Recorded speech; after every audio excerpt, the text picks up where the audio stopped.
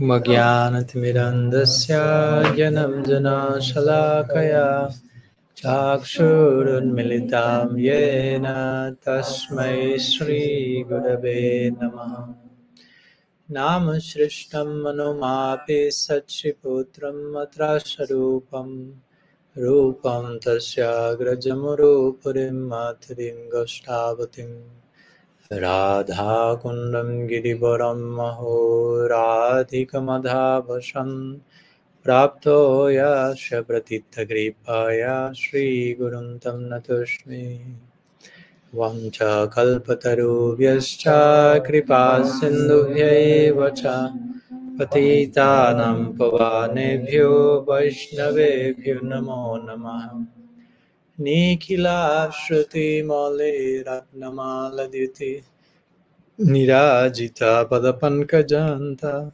Aji Mukta Kulairupasyamanam Paritashvam Harinam Samshrayami Anarpita Charim Chirat Karunayavatirna Kalaho Shamarpaitamunnatajvalarasam Svabhakti Shriyam Hari Purata Sundara Dhyuti Kadamba Sandipita Sada Hridaye Kandare Spurato Vasachinandana Ajanulambita Bhujo Kanakavadato Sankirtanai Kapitaro Kamalaya Taksho Vishwambaro Dwijavaro Jugadharma Palo Ande Jagat Priyakaro Karunavataru Ladini Shakti Sarupaya Gauranga Shuridaya Cha Bhakta Shakti Pradhanaya Gadadhara Namostate He Krishna Karuna Sindho Dinabandho Jagadvate Gopesha Gopika Kanta Radha Kanta Namostate Radhe Vrindavanadishe Karunamrita Vahini Kripaya Nijapadabja Tasyanmayam Pradiyatam Bhaktya Vihinaya Aparadha Chitta Shakamaditarangamadhye Kripa Maitvam Sharanam Prapanam Vrinde Namaste Charanarvindam Vrinde Namaste Charanarvindam Shri Sachinandan Gaur Hari Ki Jai Shri Harinam Prabhu Ki Jai Shri Shri Gaur Gadadhar Ji Ki Jai Shri Shri Radha Govind Ji Ki Jai Gaur Bhakta Vrinda Ki Jai Gaur Premanand Hari Hari. So, good evening to all. Again, welcome. Thanks so much for your presence and your attention and your honest inquiry. That's in itself a blessing and udipana, stimulant for me trying to serve Harikatha and serve all of you from this part. No?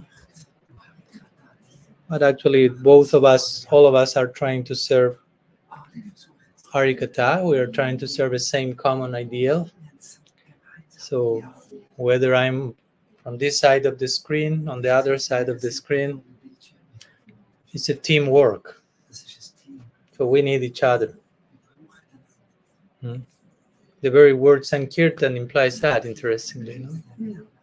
Sankirtan is the gift of Mahaprabhu, but Sankirtan in its very definition implies a group effort.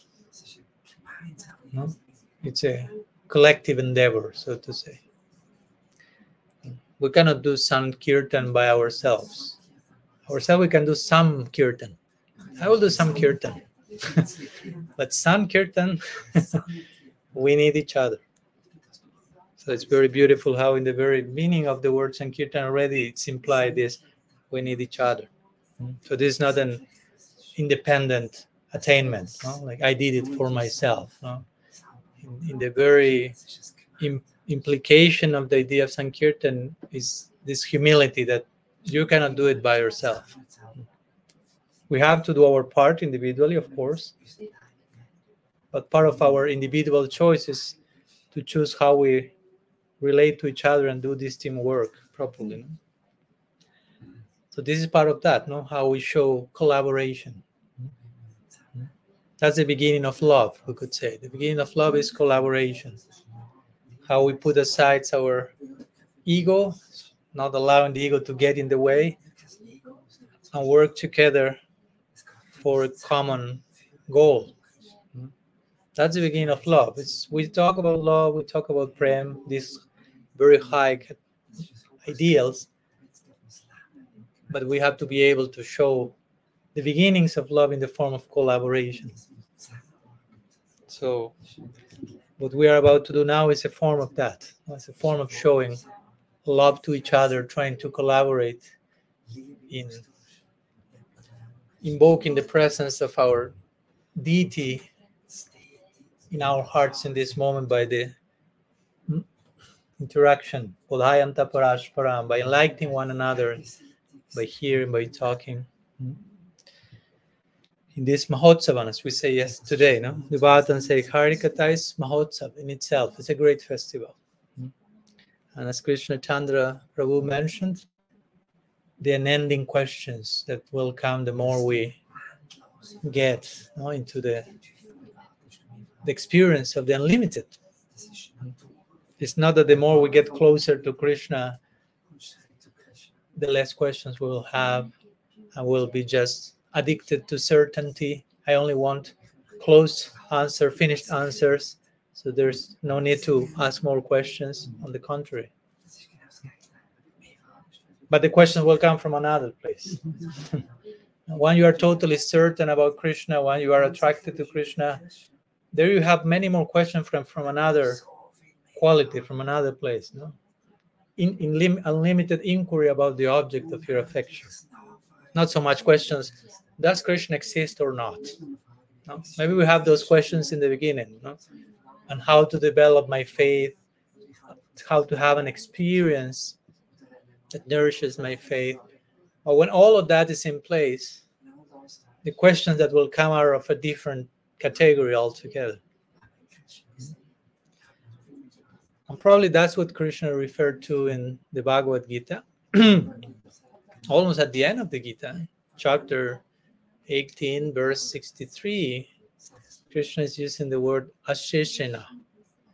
Asheshana, which speaks about which is the nature of our inquiry. So Asheshana means endlessly. So Krishna is depicting like one will be having endlessly questions. No? Again, not because one is doubting about what's coming, but on the contrary, that will be a symptom of one's faith, not of one's lack of faith. So in one sense, the duty of the disciple is to present questions. That's the dharma of the disciple, to bring questions, to show his own progress in the form of questions. One way to see where we are in our journey is by the questions we are presenting. As we said the other day, and that's why we have to be very honest in our questions. We don't have to try to present a question that looks very high, so everyone thinks I'm so advanced, but actually I'm not there. No? But I heard from another class a very advanced devotee asking that question, so I will copy paste that question and bring here. Nobody will know that someone else asked that question. I will seem very, very high, very advanced. That's not a real question. So that won't bring a real answer either. Probably we won't feel that the answer to that question will touch our heart because the question didn't come from the heart.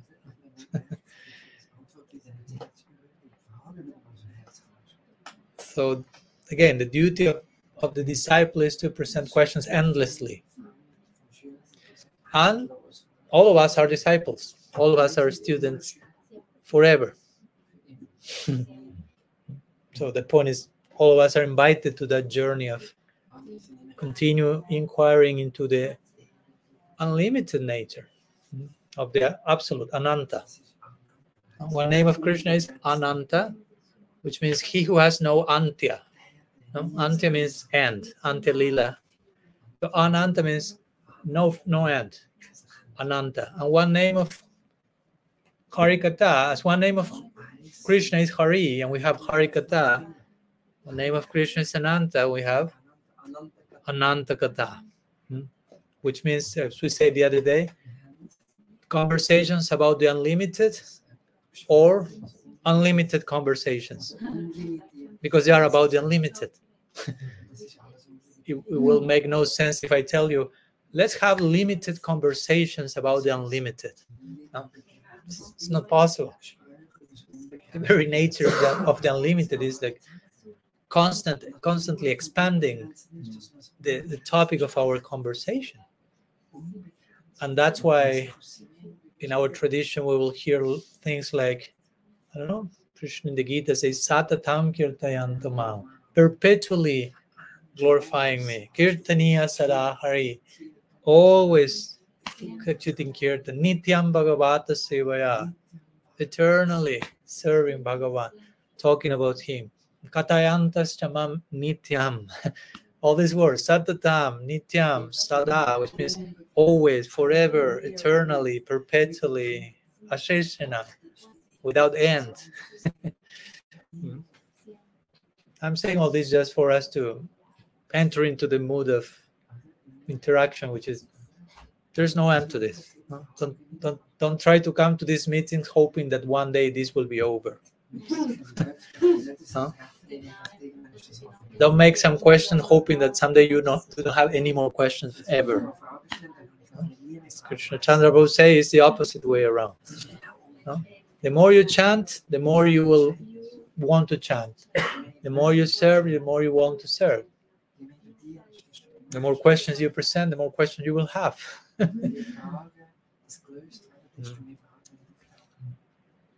So that's it. Are there any questions?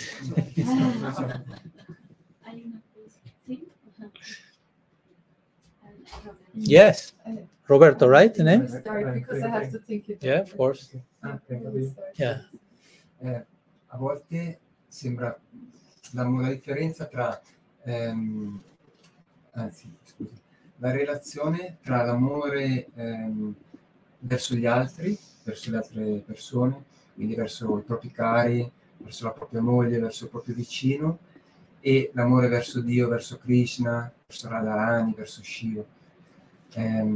A volte sembra che è più facile amare Krishna, amare Radha, amare Shiva, perché non c'è ego, non c'è risposta, non c'è una risposta negativa.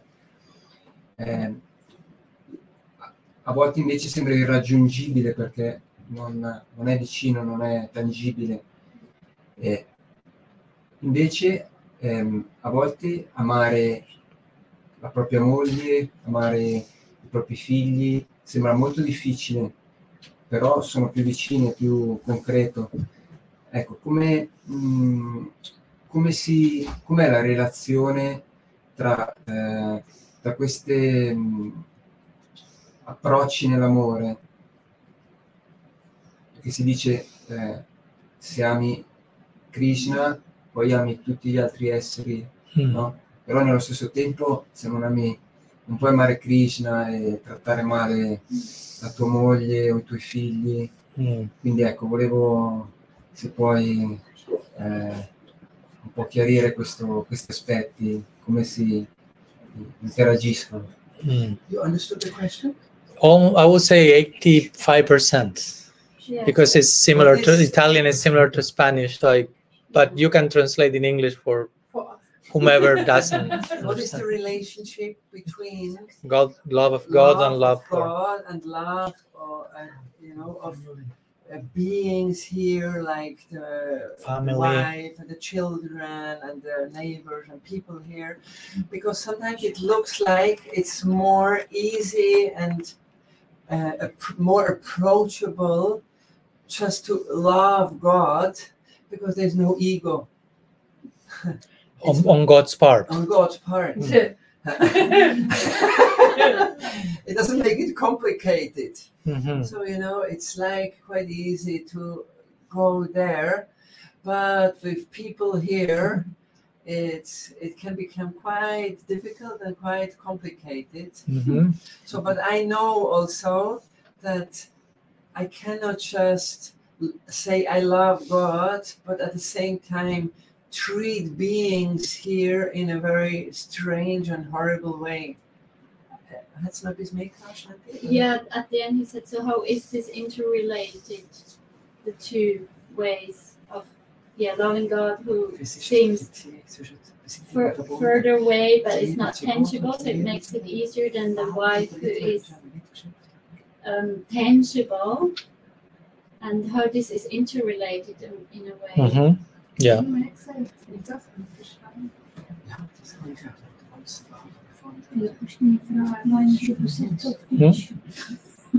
So the question is how this is interrelated, and this is a similar question I remember some days ago. One of the, I think, I don't know her name, from France. She asked something similar, but of course, we may need to ask the same question so many times, even different people or the same person.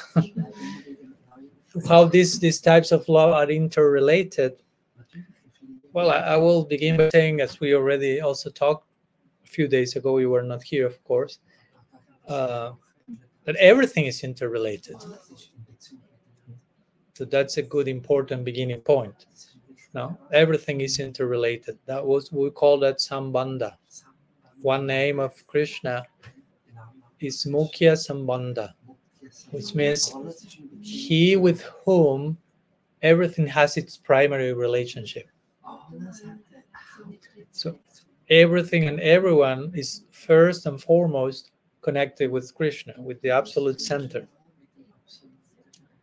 And since everything is connected to him, we're also connected to everything else, because everything else is connected to the same center we are connected. That's what we may call a non-dual vision, to understand.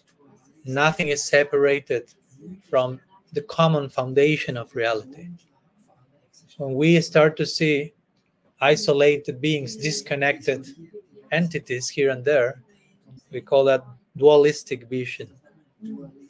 And that, according to the Bhagavatam, that's the source of all fear and anxiety. Bhayam advitiya viniveshata syat. You're learning that verse, Jonathan? Okay, that's an important one. So that's the first line. It's a long one, but that's the first line only. We are talking here, Bhayam dvitiya abhiniveshatasya, which means basically when one is absorbed, abhinivesh, in dvayam, in duality, in losing sight of the common foundation and the common interrelatedness of everything. When one loses sight of that, bhayam, fear comes, anxiety, and all the symptoms that I think we all know, which come from seeing reality and approaching reality from an dislocated, you say? I mean, dislocated, disjointed way. Hear this, hear that, instead of seeing everything as part of a whole, so to say, contained, integrated in a greater whole. So I will begin with that point regarding your question, because we are talking about loving God, loving others, like if it's something like completely separate. But if we understand everything is interrelated, how much I can make this love as something, loving someone and I cannot love the other. Ideally, if we are loving someone, that should be a reflection of our love for everything else. And of course, it all begins with the center around which all of us revolve, which is God. So if we are trying to relate to Krishna, and I would think, and it was interesting what you mentioned, okay, Krishna doesn't have ego, so that make it easy. We could say that, or also we could say also that makes it even more difficult. Because to relate with someone without ego, in one sense, you have to be without ego as well to fully relate to such a person. It's also inviting you to get rid of your own ego, and that's not so easy. So in that sense, it can be challenging also. Because I've heard that same argument from the other place, and people saying it's easier for me to relate to my family and my dog and my everything. Although they have ego, but I also have ego, so we kind of talk the same language. But addressing God, relating to God, completely pure, transcendental, free from ego, that's for me like Chinese, like a completely different language. And so different ways of approaching. I'm not contradicting your point, just sharing another perspective. But what our tradition teaches is that ideally, again, the common center for all is the divine.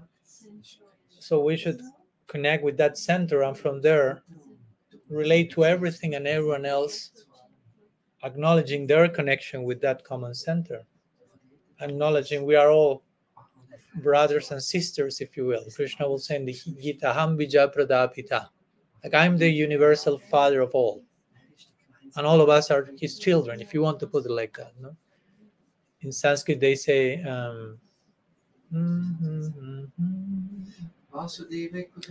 thank you so much. That's why I need my Krishna Chandra closer.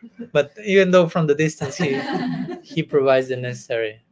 Okay, nice. We are on the same page. No? So I was Vasudhaiva Kutumbakam, which basically means there's only one family. There's no more than one family. If you start to think in terms of two families, you start to be sectarian. You start to become a public danger. My family and your family, us and them. You start to create this duality. Unity, two families. From two families come four families, and 6 and 8. But ideally, it's Vasudhaiva Kutumbakam. There is no more than one family. So we will connect to the center, and from that connection to the center, we can really connect to everyone else for who they are. Because if I try to relate to everyone without the common connection to our center, I'm not relating to the actual person. I'm not honoring the person for who they are in connection to their center. I'm relating to them, who knows in which way, sometimes as an object. Many times without considering the common center, we tend to objectify people. That's not very romantic. That's not very loving, to treat each other as objects, basically. So first we have to acknowledge the common center. From there, relate to each other. So in that way, our love for the center, our love for Krishna, let's say, has to be reflected in how we relate to everything else. It cannot be otherwise. As you mentioned, if I say I love Krishna so much, but then I'm like a dictator to everyone else around me, then I will tell you, you don't love Krishna at all. The same way you are treating everyone else, that's why you are actually treating Krishna. Although externally it seems that you are offering whatever, that address to God has to be reflected in everything else. If you really love God, you will see God's presence everywhere. That's a symptom in Scripture. If you have love for someone, you will feel the presence of the object of your love everywhere. And you will relate accordingly to that. There's a few verses in the Bhagavatam, in the 3rd canto, where Kapila Dev is talking about in this regard. Sorry that I don't have the exact numbers in my mind, but we can look for them because I was talking about them the other day. Where Kapila Dev is speaking about worship of the deity, which is another way of saying loving God, and how what happens, or how he considers those who worship the deity but who neglect their relationships with other people. And Kapila Dev speaks quite strongly. Yeah, it's like pouring ashes onto the fire, he will say. Your worship... Ghee in the ashes. Sorry, ghee in the ashes. No, he's saying basically your worship of the deity is useless. If you worship God and mistreat other people, what you are doing is a show in the altar. You are just performing some facade to cheat others, to cheat yourself. But if you say I love God, but you are violent, mistreating to other people, that's an insult to God, basically. So there are a few verses. We can look for them later. There are like 9 verses or something. One stronger than the other. Which for me is very nice every time that someone asks me about Archana. No? Like, Maharaj, can you give me some advice regarding worshiping the deity? And sometimes they maybe expect, like, give me some mudras and some techniques and some more like ritualistic formula. And I'm not very much of a ritualistic person, sorry. So I will go to this verse of the Bhagavatam. No? Begin here. So your worship of the deity is realistic. No? Don't get stuck into the altar and over-absorb. Okay, I'm doing this so technically perfect and all the offerings and all. And then I go out and I mistreat everyone and I'm completely this. Stop seeing the deity in other people. That's the spirit of those verses. If you worship the deity properly, the result of your worship is that you will start to see the deity in the heart of every person. And you will start to treat them accordingly. The altar will start to expand to every other part and every other person. That's the ideal result of Archana. The presence of your deity gets universalized. The altar stops being one corner in one room and starts to be every heart, every part, every atom, till you reach the vision of the highest devotee who is seeing Krishna everywhere. Yomam pasyati sarvam tra sarvam chamai pasyati, says Krishna in the Gita. He who sees everything in me and me in everything, I'm never lost to him, he's never lost to me. So anyhow, some thoughts, I don't know if that somehow answers your question, Roberto. So as God and everything is connected, everything is interconnected, therefore our relationship with one should reflect our relationship with everything else. No? There's a nice, simple quote, like, I don't know actually the original author, but it's very beautiful. I heard it from Richard Rohr. Probably it's from him, but probably from someone else. It says, the way you do anything, how you do anything is how you do anything is how you do everything. How you do anything is how you do everything. How you conduct in certain acts is showing how you do everything else. Follow. It's not that I worship the deity very nicely, but then the rest is a disaster. No. Then that disaster is showing how we are actually worshiping the deity. It's not that you are worshiping nicely. That shows how you are treating each other. No, if you are treating each other miserably. So how you do anything is how you do everything. So it's important that, each of our actions reflect what's going on in our heart.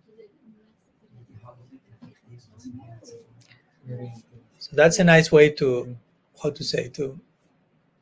be put to test in where we are in our relationship with God. In how do we relate with other people as well? Because in the goal of our lives, we will be living in community also. Spiritual world is not a private cloud that each of us will have, and nobody will see each other ever, so I'm relaxed. No challenges. No, we will be living in community eternally. So we are now training for the eternal community, so to say. No?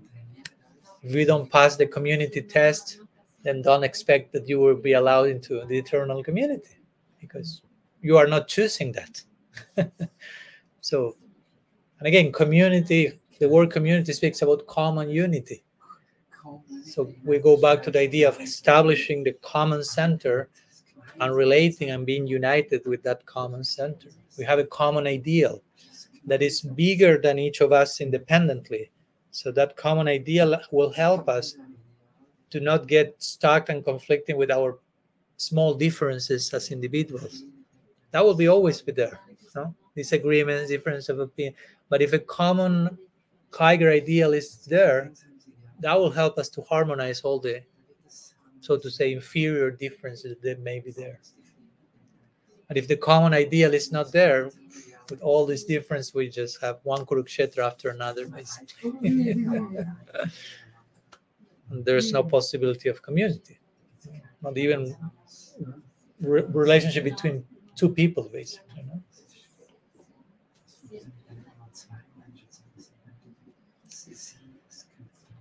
Oh, here, okay. Here, Bhaktirasa shared the verses. Interestingly, thank you, Bhaktirasa. 29, Chapter 29 from third canto, and she's saying verses 21 to 34. So it seems there are 13 verses. You can confirm, but I think, because she provided those verses the other day, I was needing them also. So I'm sure she was accurate in the numbering. Kapila Dev says also, if you make the slightest difference between one living and the another, then the result will be fear.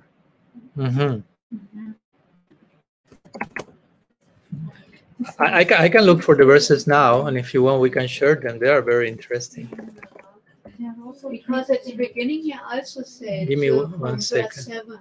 29:7. No. One second. 21. Also treated in Bhakti-Sambhava verses. Yeah. No, that's not 21. 29. Also, chapter 29, verse 7. Oh, I put 9. Sorry, I put the wrong number here. 29, 21. Yeah, it's 21. Yeah. So should I read 13 verses to you, or that's too much? Maybe you can take one or two. Yeah. Let's go with the first one. Verse 21. 21, chapter 29, canto 3. He says, Krishna is speaking, Kapila Dev, Bhagavan, one form of Krishna. I am present in every living entity as the super soul, Paramatma, form of God in the heart. If someone neglects or disregards that super soul everywhere and engages himself in the worship of the deity in the temple, that is simply imitation. So that's one verse. If you worship the deity but neglect the deity's presence everywhere, not even in every heart, everywhere, because he's talking in terms of Paramatma. So Paramatma is not only in every heart, but in every atom. So that's a high standard. If you neglect the presence of God in every atom, that's imitation. Of some level, don't get neurotic, please. Don't get discouraged. But he's speaking about how, so we are not cheap also in speaking, I worship Krishna, I worship the deity. No? So immediately this verse will come, like, are you honoring the presence of God in every atom? It's like, better I won't say I worship. I'm trying. Because sometimes it's easy, it's like, I believe in God. But if you play out the implications of what does it really ultimately mean you believe in God, you should be living your life in such a way that probably you realize, I'm not living my life like that. So how much I should say I believe in God? Sometimes I don't believe in God. Sometimes officially I may say I believe in God, but sometimes I may behave as an atheist or impersonal. Like if God does not exist, sometimes I may conduct myself forgetting about God's existence. So in that moment, I'm not a theist officially. So all this to humble our own statements.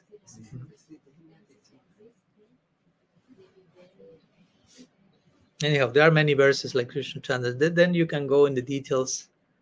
One more. Yeah, this is something what I maybe the one you refer, verse 26. That's intense. This is the feeling of death. As the blazing fire of death, let's get a little bit like, try to get the spirit. Don't get like, I will be thrown to eternal hell. It's just like sometimes the use of the language to create some emphasis. As the blazing fire of death, I cause great fear to whoever makes the least discrimination between himself and other living entities because of a differential outlook. So we have a difference of opinion, and I create this like difference. Instead of on top of that reminding ourselves we are connected, we are interrelated with a common source. No, if I start to see every other person as enemy, opposition, whatever, anti-party, Kapila Dev say, I'm the blazing fire of death that will fill you with fear. Again, not to promote an idea, bad God, it's just a way of saying how we end up in those places by creating this duality again.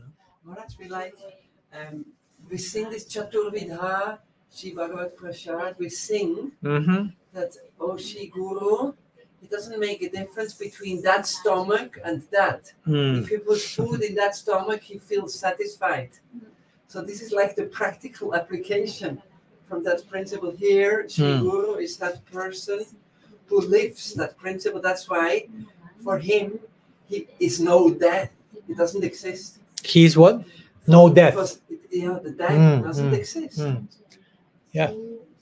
Yeah, that's basically the idea. When we are able, as you mentioned, to transcend this duality, this world of biases, there's no more fear of death. Because to think in terms of death, to think in terms of I will die, in itself requires a dualistic outlook. Because if you are situated in your actual identity, there's no longer death. From the non-dual foundation of who you are in connection to your source, there's no more death. When you enter into the game of duality, you start to be afraid not only of death, but of everything. Everything and everyone. Everyone is a potential threat. And we start like to think in terms of groups, on us and them, and good and bad, and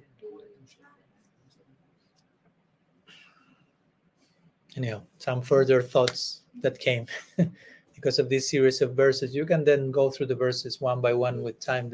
That's a very interesting meditation.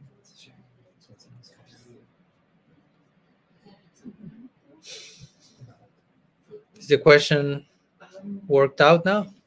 Yeah, the question actually already part of it got answered. Oh yeah, and that happens very often. Yeah, So let's go to the part that is not answered. Yeah, maybe you just go ahead with this, maybe, and back to the question finally also about the Swarup, the eternal Swarup. So that means that every living entity has Krishna in it.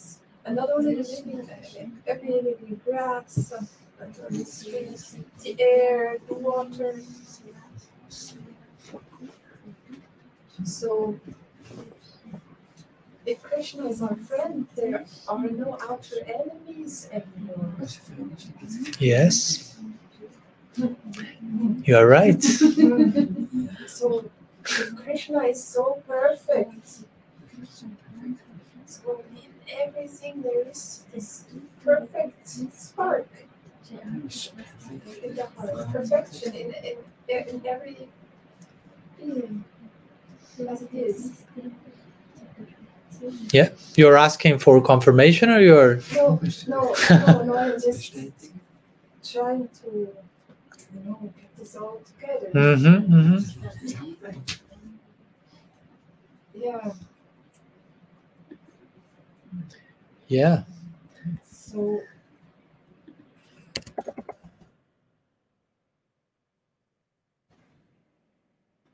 Yeah. Also, something appears outside of us.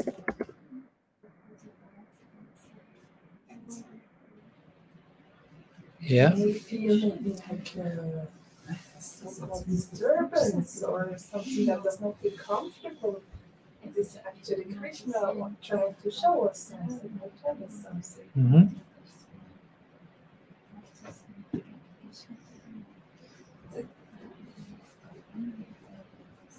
It's very important that we always are aware of this.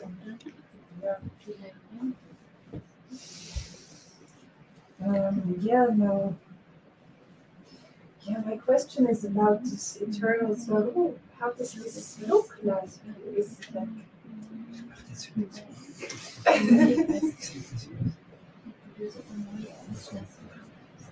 I don't understand what you mean. How does it look like? Swarup? Like everybody has an individual eternal Swarup.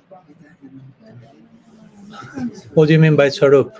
I don't know how many translations it is. Like eternal form, right? Long topic. But I mean, we talked a little bit. Of course, we were not here, so because it was some days ago. But technically speaking, according to what Shastra says, some of you may differ with me, but I'm trying to talk I'm trying to talk on the basis of what Shastra said and to try to compile that in the first book I wrote. And in the scripture, it's described that no, one doesn't have an eternal form. The soul is described without form. And eventually one is endowed with a form by the grace of bhakti. But as Tatastha Shakti, it's not that we have already a predetermined eternal form in the Leela, to give an example. But the potency is there. The potential for that is there, of course. If not, what are we doing here practicing? There is no hope. So in potential, that's there, of course. That means Tatastha. No? According to the environment, there will come a particular potential. Yeah. But let me read something regarding what you say first, because that was very interesting. What you say, okay, perfection is everywhere.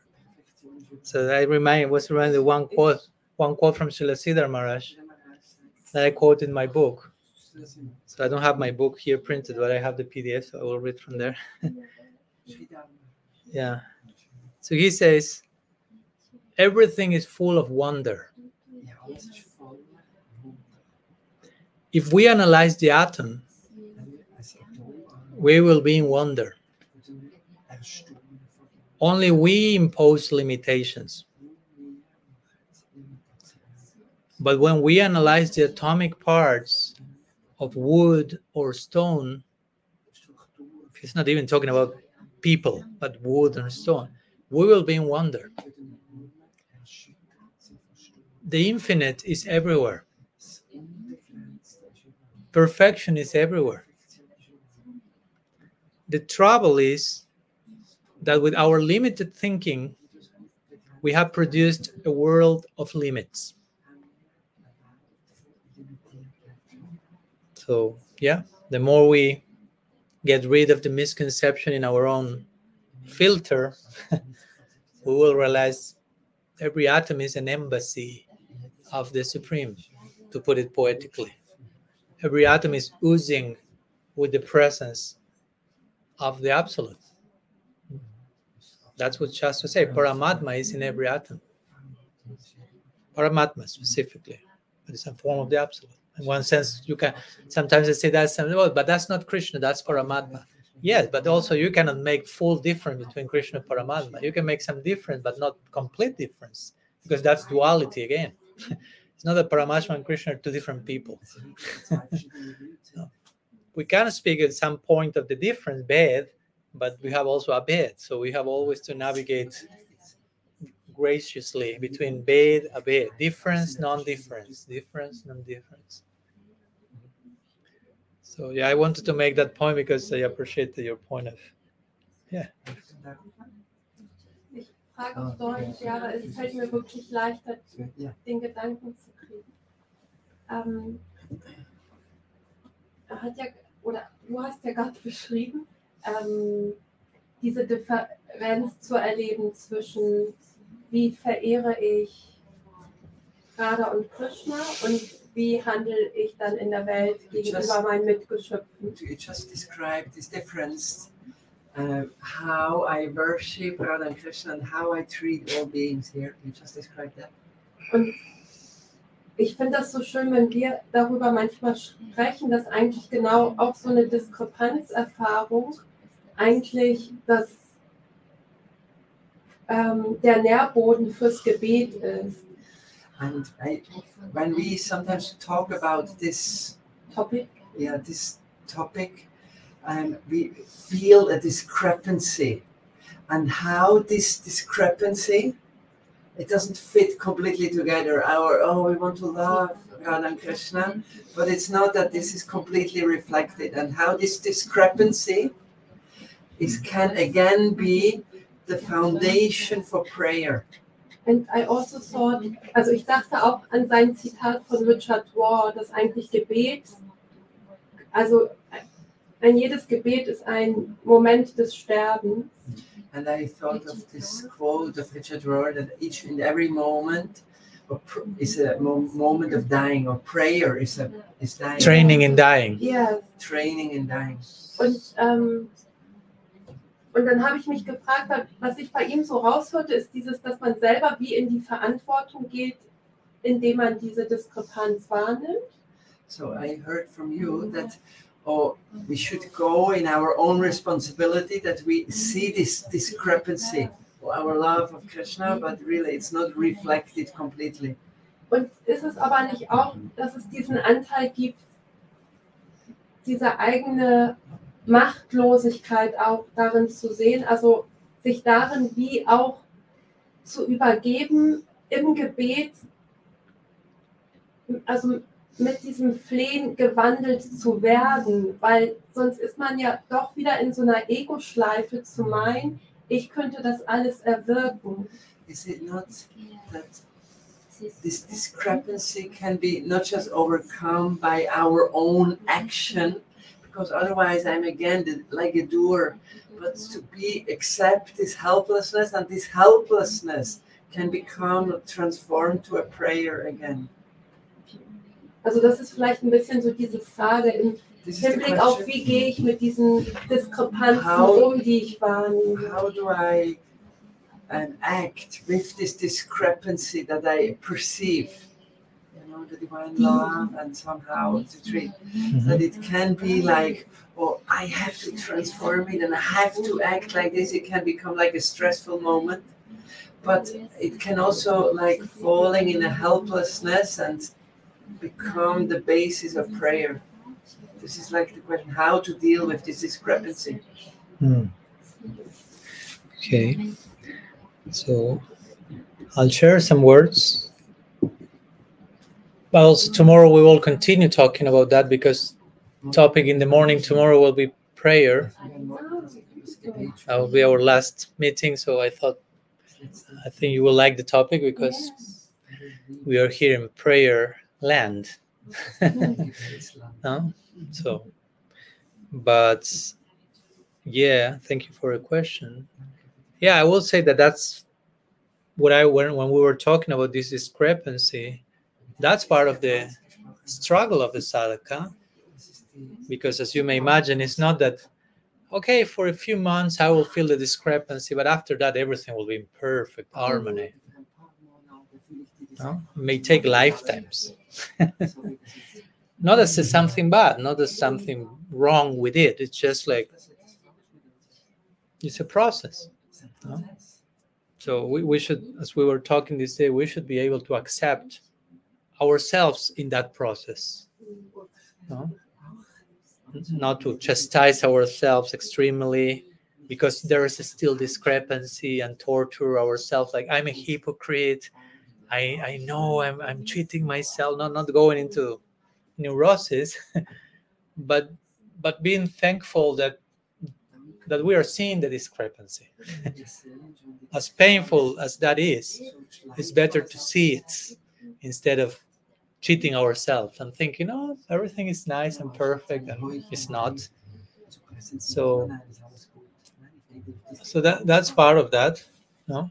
That healthy repentance that comes when we perceive the discrepancy. That's one of the many discrepancies that we may perceive in our daily basis. Still, for a long time, we may feel, I'm so contradictory yet. Still, no? It's not that, oh, and after 2 years of practicing, no more contradictions in my life. Everything is like, generally, it's not the case. So we have to learn how to coexist with that for probably a long time without going crazy, without feeling this is failing, the process is not working, I'm a super cheater, I shouldn't be here, I'm leaving. All the things can happen. I've seen people doing all those things, getting depressed, getting discouraged, getting disconnected, or thinking Krishna is not being merciful enough, holy name is not having effect. So many possibilities. Instead of learning to be patient with the process and being humble and recognizing, well, I'm coming from anadi lifetimes without beginning in certain pattern, and I cannot expect in a weekend in a silent retreat at Ananda Dham for a week that I will come out like a Uttam Bhagavat. No? That's a little too much. No? I'm sure you will come transformed, but do not over idealize, over expect like that quickly. No. So I'm saying all this because to normalize a little bit that, not to take it as an excuse to like we talked today in the morning. Oh, that's me. Discrepancy, contradictions. I will continue. No. There is pain. There is repentance when we see that we don't want that, but still that's there. But also we have to balance the pain with somehow normalizing that, understanding that's part of the process. During certain stages, those things will happen. So I kind of like chastise me extremely for that because that's not helping. So a way to deal with that, at least what comes to my mind, of course, is every time that I see the discrepancy, I take, wait, Krishna is showing me. No? In this, I mean, if we see the discrepancy, means probably we are saying, I mistreated someone. Yeah. So seeing that, Krishna is telling me, okay, go and do something about it. In that relationship, in that situation, try to get closer to me by healing whatever happened in that relationship. If you know you reacted in the wrong way, there's always place to repent, to be humble, to show how much you want to change, to show how much you want to get closer to Krishna. And of course, part of that is what you mentioned also, to admit on some level I'm powerless. That's the first step in the 12 steps. You know, the 12 steps program. That's pretty, I mean, we can engage in that ourselves. No?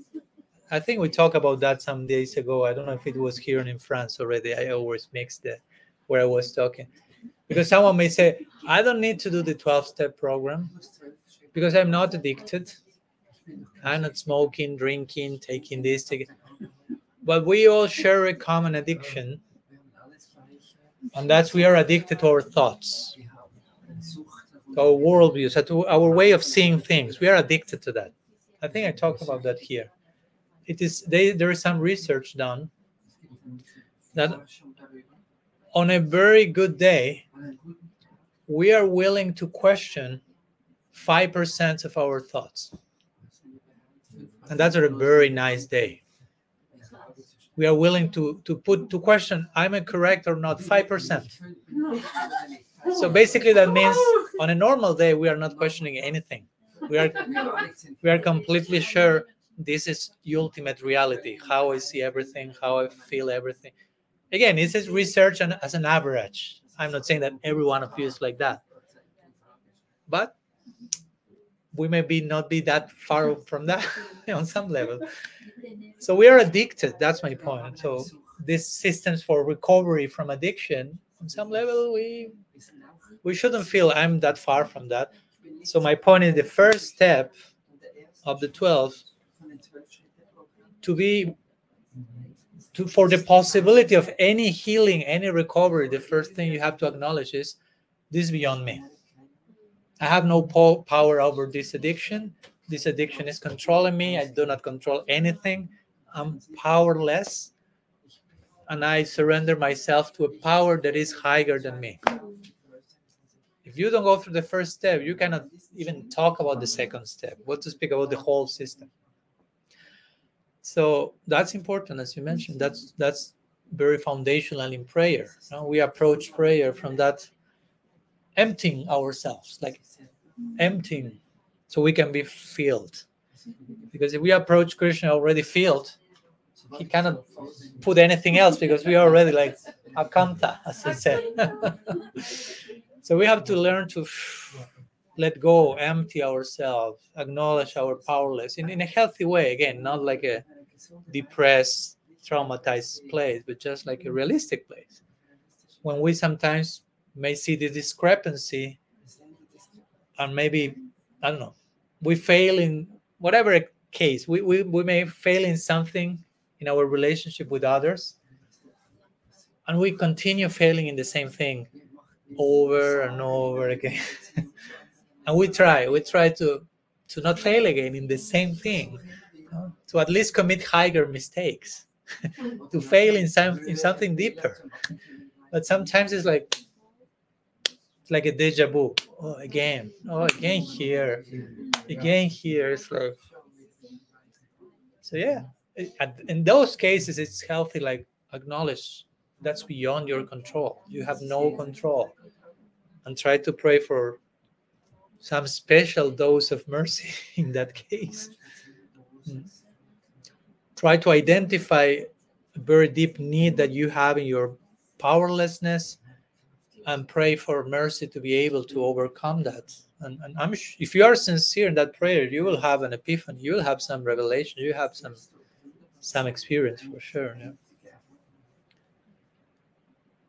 So that I will take in a more, so to say, extreme situation.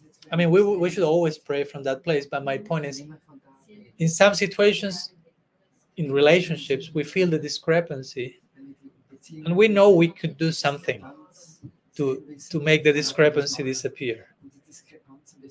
So we should do that also. No? It's not that, I'm powerless, I will pray to Krishna. But sometimes Krishna will say, no, I already gave you the power from your previous prayer. So now you do something about that. No?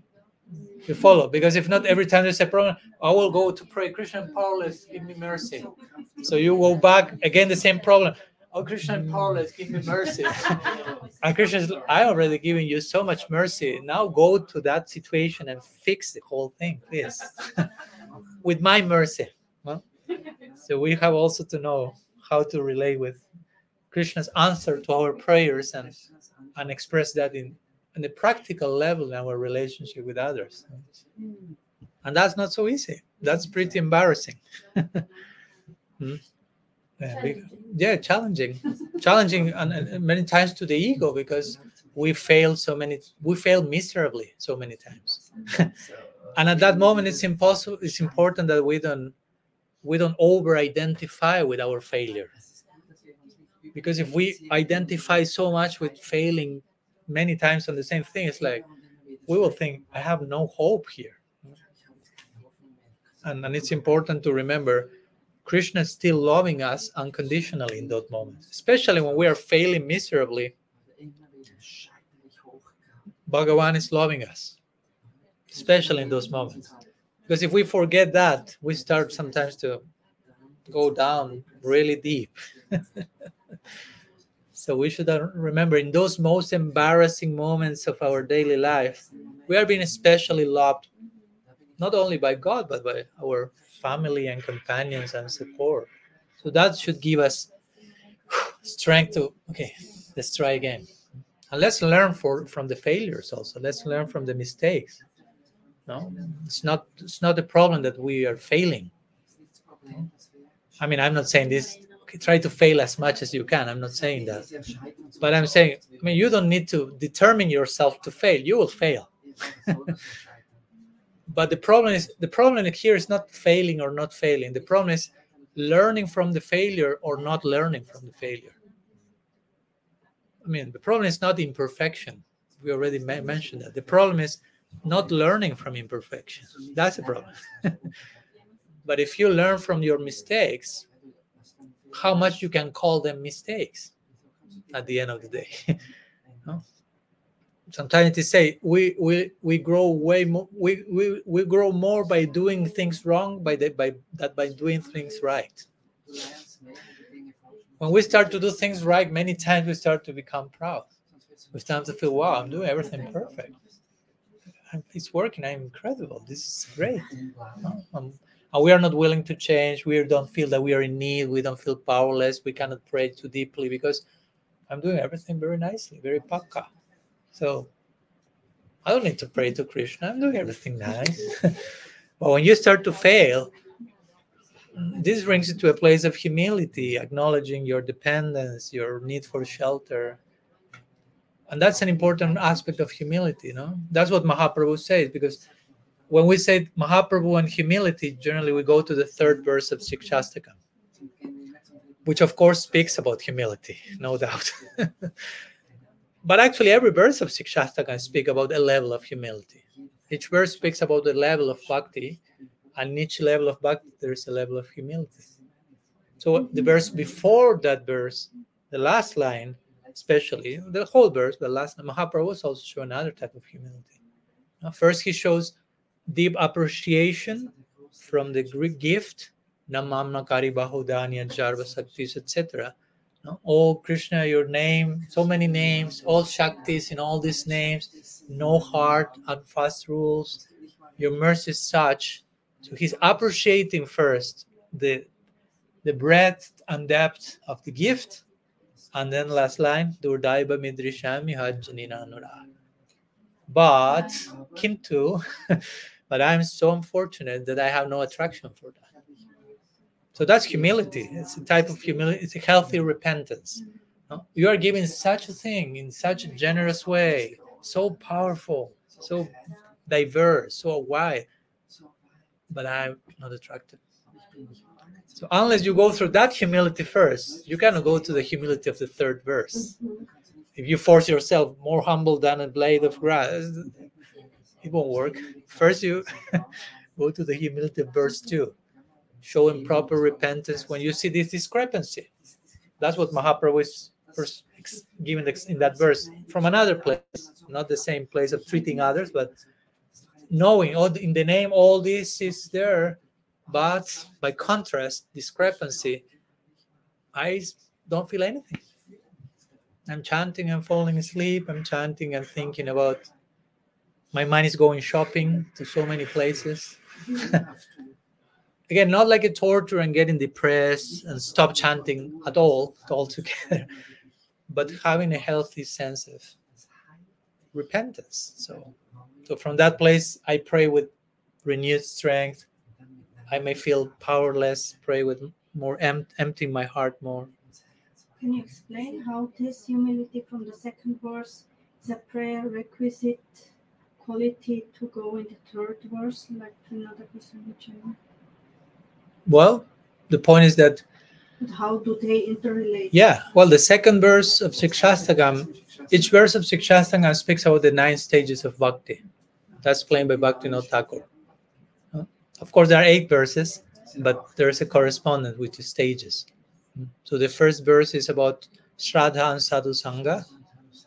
I won't go into the explanation of each one, it's too much. But the second verse that you're asking about speaks about Bhajana Kriya and Anartha Nivritti. So the second verse mostly speaks about the stage of the practice in which still anarthas affect the practice more than in other stages. So there will be more like instability. Still, we haven't reached Nishta. Nishta is represented in the third verse. And Nishta means stability, steadiness, fixity. So the previous verse speak about anishtita vajana kriya, like ups and downs, taste, no taste. Now today I'm in a kirtan dancing in ecstasy. This is everything for me. And 15 minutes later, I'm thinking, I don't know if this is for me. No, I think I should go back to my grandmother and eat chocolate and chips, and that's it. And then the next day, it's like, I want to change the world and surrender completely to Krishna. So sometimes we go like this, and it's like extreme. It begins maybe like that, very extreme. An event. I'm saying that for you to also measure your own enthusiasm, no? Because Vishwanath Chakravarti Thakur speaks about these 6 stages. No? He begins with Utsaha Mayi. In the beginning, we are totally enthusiastic, but basically because we are beginning something. Now, when you begin anything, you are enthusiastic. Because just because you are beginning, starting something, it's like, wow, we are starting something new. Wow. Straw fire. Straw fire. No. But in time, when you have to keep it day after day after day and go deep into that, and that you realize that still many of your artists are there, because in the beginning it feels like, wow, so inspired I am. So it seems that all my obstacles disappear. But in time you realize, not so much. So then is when the initial enthusiasm start like to dwindle. It's getting difficult. It's getting challenging. It's not easy. But that's good that you're realizing that. But we may lose enthusiasm. So that shows that our initial enthusiasm was more like because it was easy. Which is okay. We are not condemning that experience. It's part of the journey. But it's just the honeymoon period, so to say. No?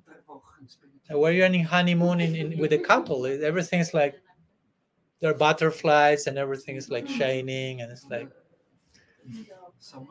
and it's okay. There is a place for the honeymoon, but that's not the ultimate reality of the relationship. I mean, when 2 people get married and say, I accept this person, I mean, that's the beginning of the whole thing.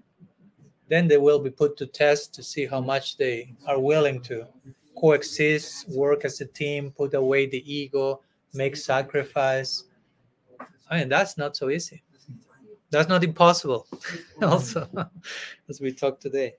So my point is the second verse, going back, talks about stability. So the humility of that verse corresponds to acknowledging that's going on, remaining appreciative of the gift that is coming, because if not, I get drowned in an ocean of negativity only. I have no attraction, this is not, but still the generous gift is there, keeps coming. So always I have that positive appreciation to hold myself. So by a combination of this appreciation of the gift and healthy repentance, by acknowledging this discrepancy, by having the integrity of acknowledging my discrepancies, that's maybe painful, but that's heroic in its own way. No? Okay, I'm willing to embrace this pain of I'm discrepancy. I'm not treating people properly. I'm saying, God, I love you, and then I'm treating other person like crap. No, I'm saying, Krishna, thank you so much for loving me unconditionally, but I'm not willing to accept that others are being loved equally unconditionally. It's painful. It's embarrassing. It's like, I'm such a disaster. I think all of us have those days, no? And the cloud comes, and you have the cloud. Of course, it's not eternity. It's not forever like that. But for some reason, we need to go through that also. It's not that this shouldn't be happening. That's part of the journey. So we grow, we mature, we accept that, and we take a proper stance of humility. There's humility in accepting that Acceptance. Sometimes it's difficult. Acceptance is so difficult for us. Sometimes we are in denial of reality and are constantly like struggling, wrestling with things. We don't want to accept some things because they're painful. They're difficult to acknowledge. They're challenging. But we need to accept them. So that's the second verse. So the more you do that, that's the point. In that stage, gradually, you will grow beyond this. In the beginning, the ups and downs will be extreme. As I say, the instability is like, today I want to give my heart forever, and tomorrow I'm like, I want to take a holiday for 3 lifetimes of Krishna Bhakti or something. But in time, we will progress. And one of the ways we can measure our progress is that our extreme lack of stability, ups and downs, will become less extreme. The undulation, instead of being like this, will start to become like this, till you reach a point that we call nishta, steadiness. But you reach the steadiness by becoming less and less unstable. You follow my point? So still, there will be some instability, but gradually it should like stop being so extreme, so contradictory. Still there'll be some discrepancy, but at one point will be full alignment with reality. We may not be there, we may not be close to there yet, but we are on the journey already. That's the important thing. We are on the journey. Krishna says, if you're on the journey, there's no way back. You're already on the journey, and I'm supporting you. Neha Bikram and Ashasti Pratyabhayo. There's nothing you are losing. I'm supporting, I'm maintaining you. So he's giving all this support, all this hope, like there's nothing to lose here. You're already in a glorious journey. It may take a few lifetimes, maybe a little bit embarrassing, but from the bigger picture of the grace that is coming and how much Krishna is accompanying us, it's glorious. So we should remind ourselves of that, especially in those days. When we get too over identified with the cloud on top of our heads. And we will see each other like, I'm a disaster, I'm the worst of the worst. And remind, Krishna is not seeing you the same way. So what's more important, how you see yourself or how Krishna is seeing yourself? No? Because again, at the end of the day, it's another facet of the ego. No? You put your own opinion on you as higher than anyone else, including Krishna. And you take your anarthas so seriously that they end up seeming for us bigger than Krishna's mercy. Sometimes we concentrate so much on our anarthas that they seem like unsurmountable. But Krishna's mercy is always bigger. As I like to say, Krishna's mercy is more powerful than all our anarthas put together. Imagine if you take all your anarthas, that we don't know how many we have, and we condense them, all of them. Still, that's on a scale. Put that on one side. On the other side, put the mercy of Gaur Gadadhar and the sadhus. There's no point of comparison. But we forget sometimes that. And we give so much weight and importance to it. And that's when we get discouraged. And like, that's important that we are able to keep the bigger picture in mind. Or at least run to someone who will remind us. Don't forget to see this. You're just concentrating on this. No? Oh, nothing is going on. Nothing is happening. And there's so much going on here, but you are just like addicted to your thoughts, addicted to look in this direction. Something has to happen here, and nothing is going on. Nothing, and everything is going on there. So you just need to. Oh. That's why this. When this devotee asked Srila Sridhar Maharaj once, I think I told her, Gurudev, can you give me some service? And he said, change your angle of vision. Change your angle of vision. Yeah. That was a service. He gave him service for eternity. Change your angle of vision. No, be always willing to adjust, to change, to look in the proper direction. And if someday you feel, I cannot, it's too difficult, I'm too absorbed here, I got trapped here. Once one devotee asked that to Srila Sri Maharaj also, what happens in those days where I feel that all these anarthas are like swallowing me? And he replied, just cry for help urgently and run at the feet of some Vaishnava. Like, admit you are powerless and just beg for help in someone else. Sometimes you can do your own work and you can manage the situation, but sometimes it's beyond your control and you need to be humble. Another form of humility, which is, my mind is killing me, please help me. No? I know there's much more, but I cannot see it now. It's too much. Please, Vaishnav Thakur, please, Krishna Chandra, help me. Help me to see what I know is there, but I cannot see now. That happens sometimes. In the depth, we know it's something else, but I cannot see. It's too much. Indra is raining too much. Sambartaka. It's too much. It's like too much. I can't. It's overwhelmed. So sometimes we need someone else who will take us and will like take us and look. So the more we do that, the more we reach the third verse of Sikshastra, and the more we will be constant, and we will be able to show less discrepancy, and we will show humility in every direction. We'll be able to draw lessons from the environment. The third verse is very beautiful. It's very much in line to this verse of the Bhagavatam that we were quoting before, because the verse of the Bhagavatam, we're speaking about treating everyone properly, without discrepancy. And Mahaprabhu in the third verse is basically showing that. He's seeing the grass and he's finding a guru, a Siksha guru, talking to me, giving me a whole class just by being there. When you are in Nishta, you develop so much capacity to learn. You don't even need to, till the class, I cannot learn anything. You just gaze at the grass and it's like, wow, that was a Bhagavatam class in itself. Then he moves from the grass to the tree. Sarora Pisa Gishuna. Wow.